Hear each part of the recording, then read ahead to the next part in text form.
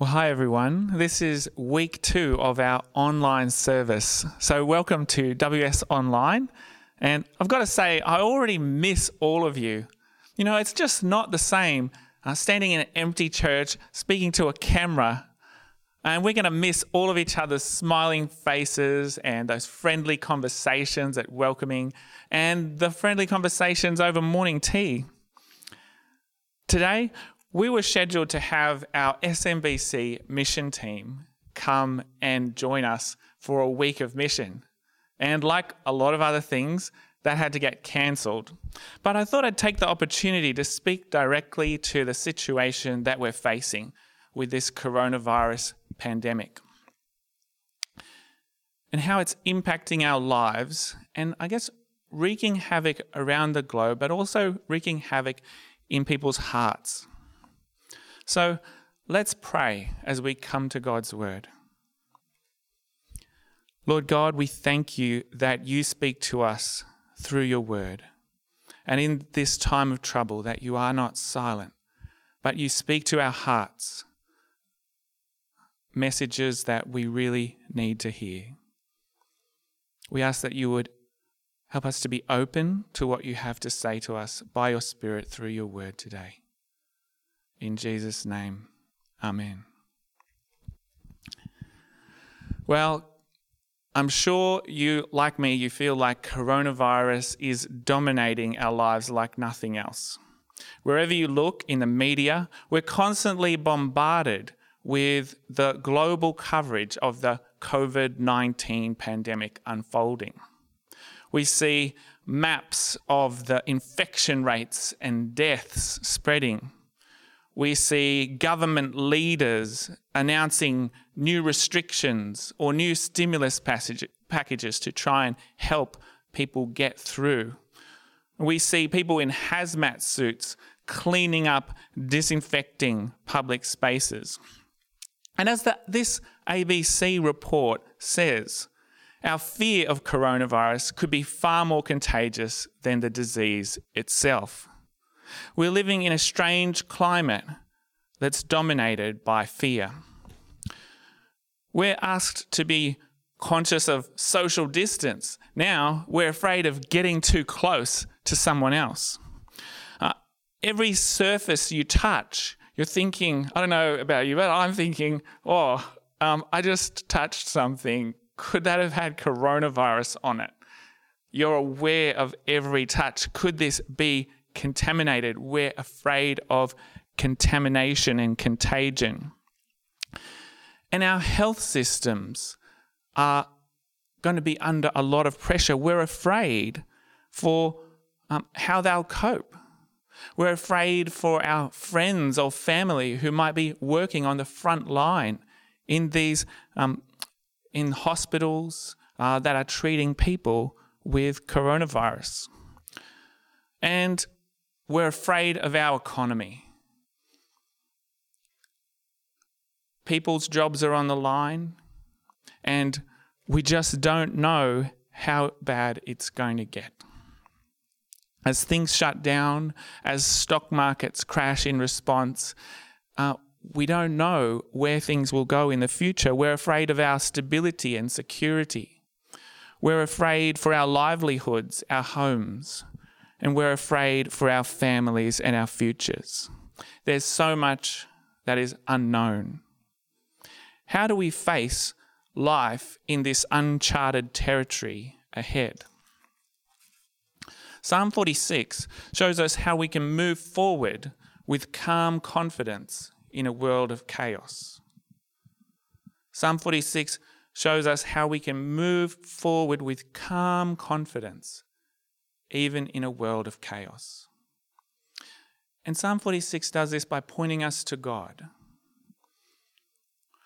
It says, God is our refuge and strength, an ever-present help in trouble. Therefore we will not fear. Though the earth give way and the mountains fall into the heart of the sea, though its waters roar and foam and the mountains quake with their surging. It sounds like a world falling apart, doesn't it? And in many ways, our world can feel like it's falling apart. I think of that end of the world movie 2012, where there's this sea taking over the world's collapsing and falling apart. Maybe they got it wrong. Maybe it was 2020. They were out by 8 years.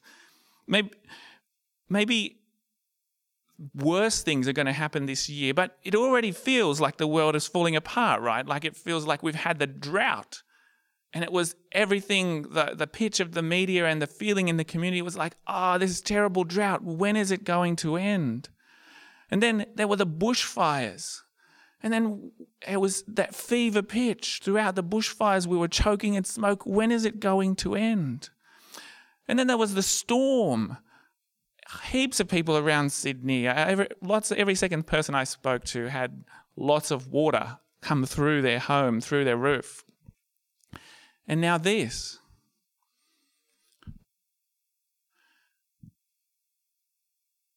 This kind of resonates with our experience, doesn't it?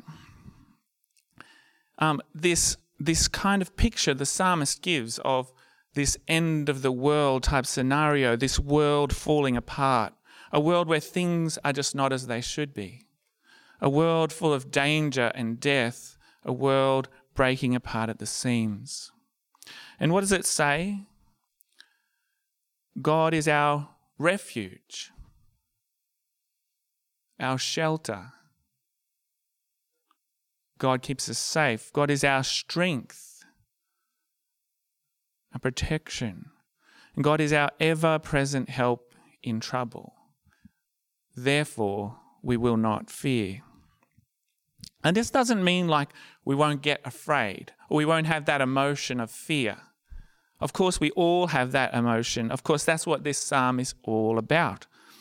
But it does mean that when we have God as our refuge, our strength, our help, we don't need to continue in fear, be dominated in fear, be destroyed by fear, or be driven by fear to do irrational things. Fear won't destroy us and own us and control us. We can walk on and face our fears through whatever fears we are experiencing. So this psalm calls us to face our fears by living in the reality of God. And there's three things that I want to highlight here, three realities that this psalm points us to, so that we can walk on through any fears that we face. Firstly, it points us to living in the reality of God's presence. Living in the reality of God's presence. See verse 4 and 5.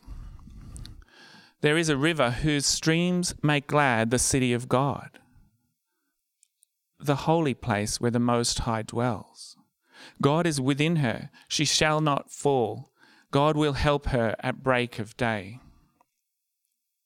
In the midst of chaos, we can walk on with calm confidence, knowing that God is with us, the maker of the whole universe, with you and with me.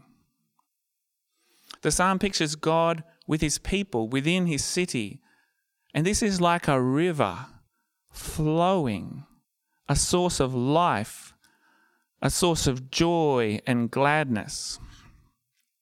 Like a lot of poetry, this psalm can function on more than one level, and this image of God in a city and a river brings up two powerful images from Scripture for us. Firstly, we think of the city of Jerusalem, where God's temple was, where God promised that his presence would dwell with his people.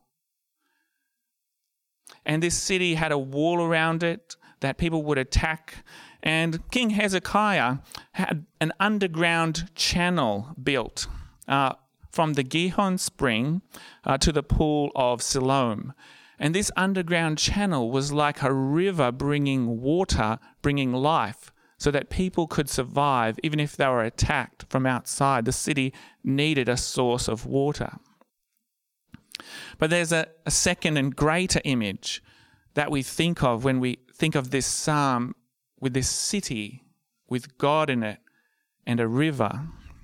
And that's the image at the very end of the Bible, where we see God giving a picture of heaven, of the new creation, of the future hope for people in Revelation 22, verses 1 to 2.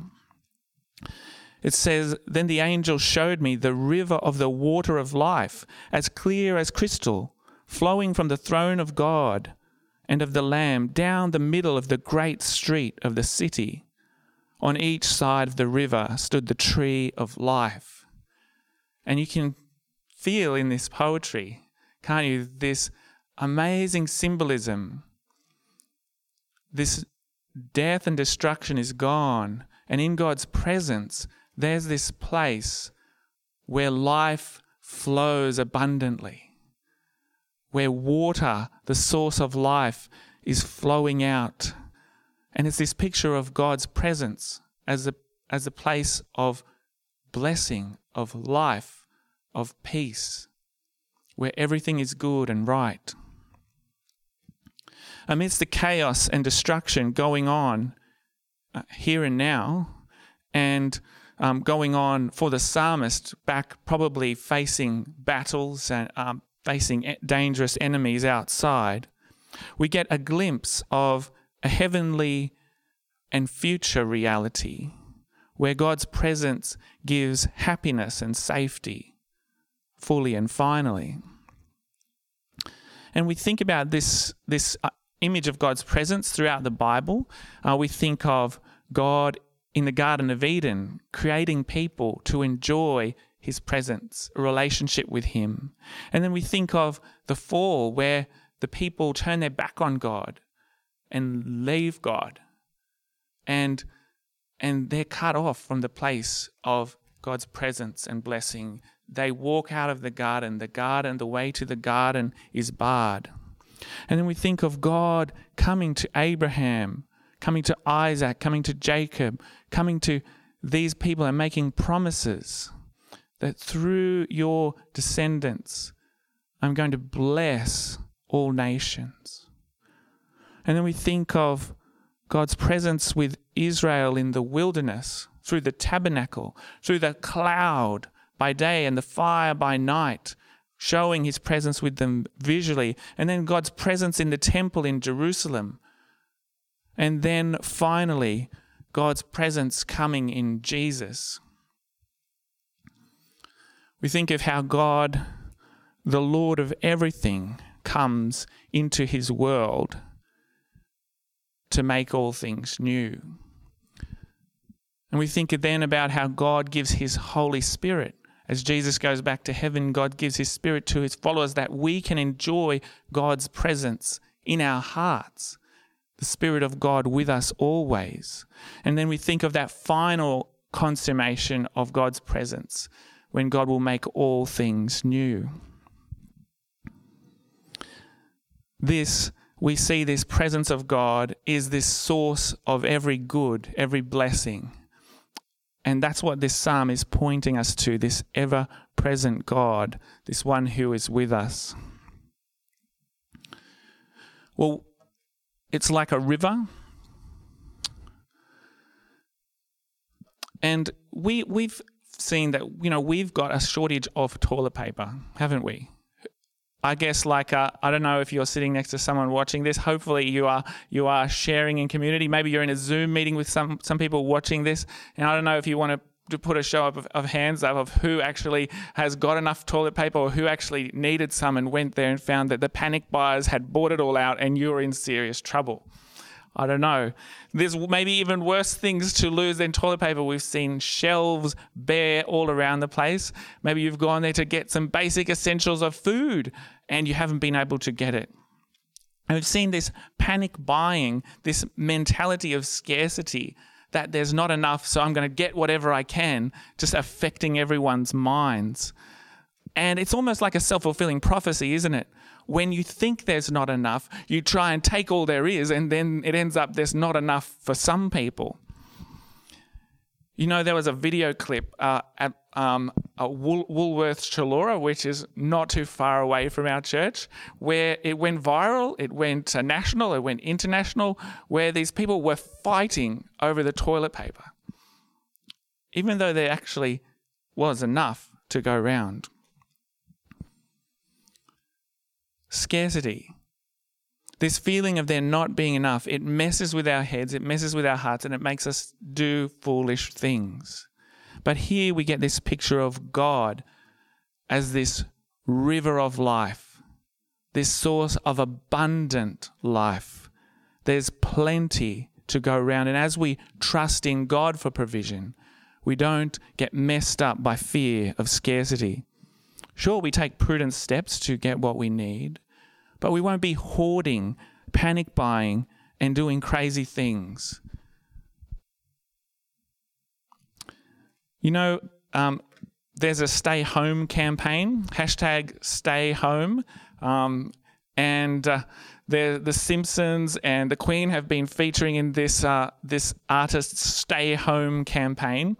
Nobody is immune from coronavirus. I don't know about you, but my kids have been staying home from school. And it's kind of a two-edged sword. I don't think they've been getting too much schoolwork done. It's much harder for them to do schoolwork when they're staying at home. There's just so much distraction, and there's no one else there, kind of pushing them to do it. But it is really on the plus side. It's really nice that you then get more time to spend together as a family. No, not so much rushing, not all these kind of big commutes and long times to drop off and pick up after school. And we've actually had more time with the kids, which has been a nice surprise. And people love being at home at the moment, I think, especially because home feels safe. It feels secure. It's a refuge. It feels like the place that you really want to be. This psalm points us to the ultimate safety and security and refuge, being in the presence of God. God and God's presence with us, that is our safety, that is our security, that is our ultimate home. Like a baby with a mother who just feels immediately safe when her mother comes for her, being held in her mother's arms. That's, I guess, a small glimpse of how we are with God. We're small and helpless from many things, but we're in God's loving arms. Like a child it's like a boy with his father. He might be too scared to go and enjoy the water at the beach by himself, but with his father's hand, he knows he's safe and secure. And in the same way, in God's presence, we know that we are safe and secure no matter what happens. Even if we die, we can face death safe and secure in God's hands. So that's point one. We need to learn to live in the reality of God's presence. And we do this by the Holy Spirit that God gives to us. Point two, we need to learn to live in the reality of God's power. We need to learn to live in the reality of God's power. We trust that God is sovereign and in control. God is the ultimate authority, and there's nothing beyond God's power. So we can look to God for ultimate protection. See verses 6 and 7. Nations are in uproar, kingdoms fall.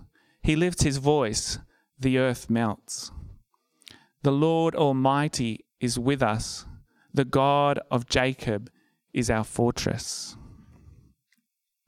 Nations are in uproar, kingdoms fall. It sounds like what's going on around us, isn't it? Nations are in uproar, not like we maybe expected in war, but in this terrible disease that's spreading around the globe. A world in chaos.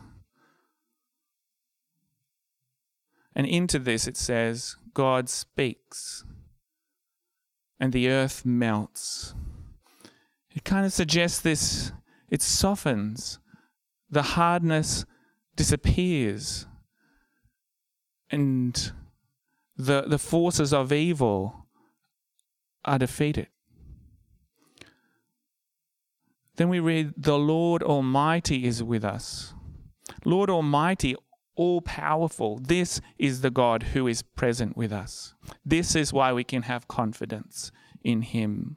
With us, this God who created the universe, who by his power made the stars and the planets and holds everything in place.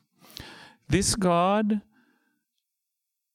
knows every single one of us, 7 billion or so people on the earth, yet knows and cares for you and me, has numbered the hairs on our head, knows every day that we will face.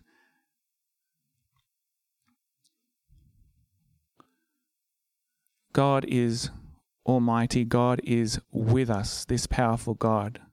And then it notes the God of Jacob is our fortress. Obviously, fortress is this image of strength. This castle stands strong. But this God of Jacob, why would he mention the God of Jacob? Well, I wonder, maybe it's because Jacob was the underdog. Esau was the older brother. Jacob was weak. Maybe the God of the underdog, the God of the powerless. God loves to help the weak and helpless.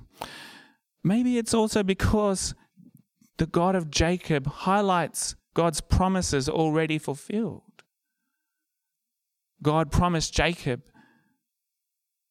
that he would see his descendants like Abraham, that he would become a great nation, and God fulfilled that promise to him. And so we see that God is the God who keeps his promises. In 2015, Bill Gates gave a TED talk, and he said that if something was going to wipe out tens of millions of people, it would not be this. This is what they used to prepare for, a nuclear war like everyone feared. But he said, no, it would be this. 5 years ago, it now seems eerie how accurate he was in his predictions about the dangers that we're facing. He says, we invested so much in nuclear deterrence, in war, that lessened the chance of a nuclear war. But he says we haven't invested in the health system. Back in the 8th century BC, armies were the major threat. When this psalm was written, that's what the psalmist is talking about. Now it's a deadly virus. But one thing remains the same. God is sovereign. God is all-powerful.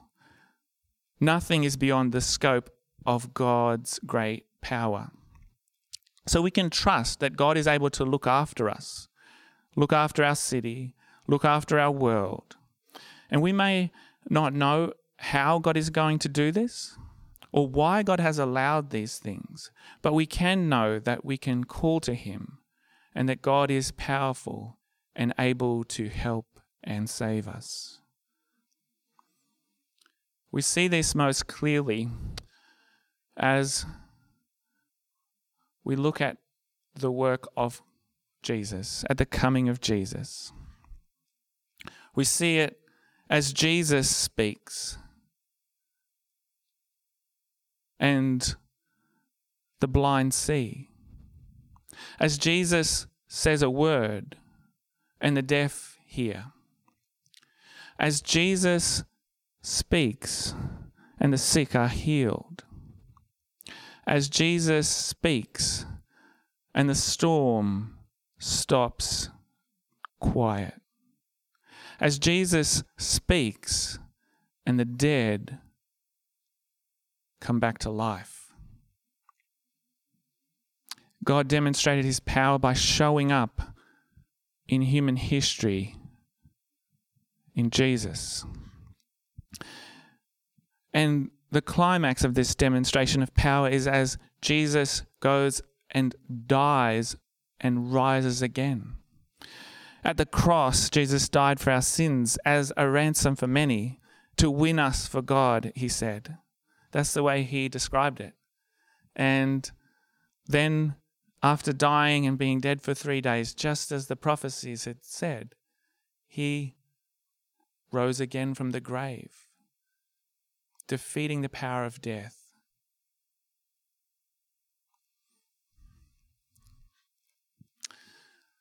So we've seen that we need to live in the reality of God's presence. We've seen that we need to live in the reality of God's power, which we see fully and most clearly in Jesus. And thirdly, we see that we need to live in the reality of God's plan. We need to live in the reality of God's plan. You know, as we look around us in the world today, it can be easy to despair. What is going on? War, injustice, poverty, violence, environmental destruction, and now this. For some people, the coronavirus has been their last battle for thousands already, and we don't know how many more it will take. For some of us, it may mean hardship and difficulty. There are so many unknowns. But no matter what happens, we can trust in God's sovereign plan. See in verse 8 and 9. It says, "Come and see what the Lord has done, the desolations he has brought on the earth. He makes wars cease to the ends of the earth. He breaks the bow and shatters the spear. He burns the shields with fire." Again, speaking in the imagery of ancient Near Eastern battles, the psalmist shows God's peacemaking work, God's power over the forces of destruction and death. God is the war ender, the one who destroys the weapons. God is the one who destroys the agents of death and disease and will one day bring in a new world with no more sickness, suffering, and death. God is the one who takes away death and defeats it forever, the one who wipes away every tear from our eyes, the one who promises this good and happy ending to human history. It's like God is painting a picture with human history, a master painter, and each of us can only see a small fragment of the painting.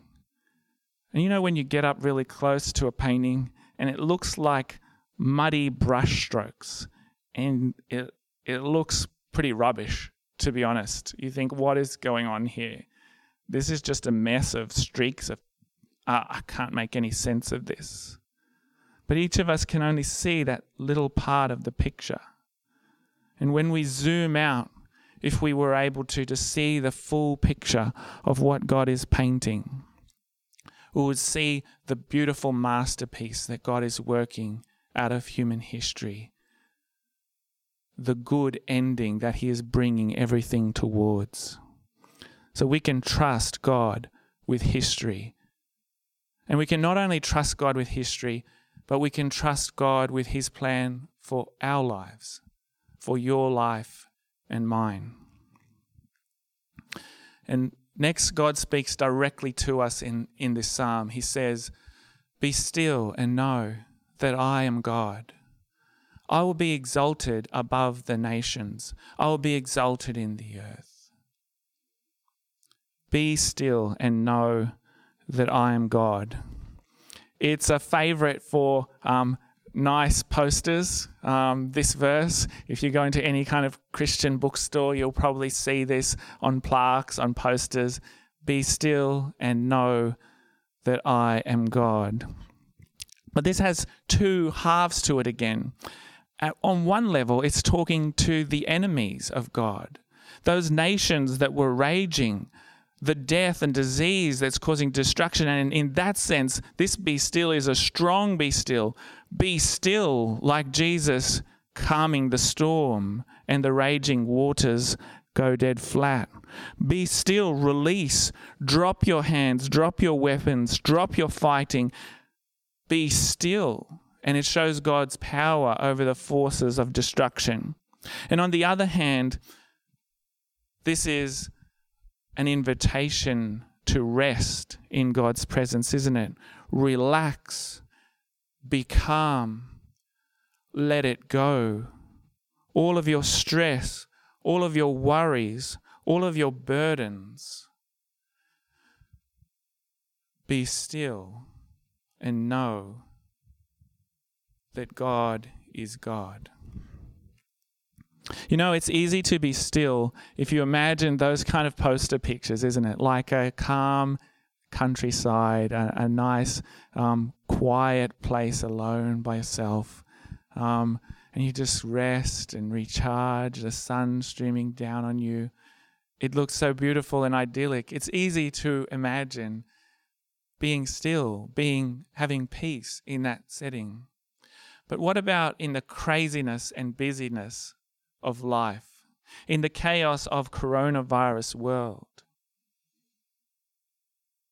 We can still have that peace, that letting go, that trusting God, that being still that this is talking about in the rush and busyness of everyday life. We can face a world of chaos with calm. We can face a world of chaos with confidence because of God's presence with us, because of God's power, and because of God's good and sovereign plan.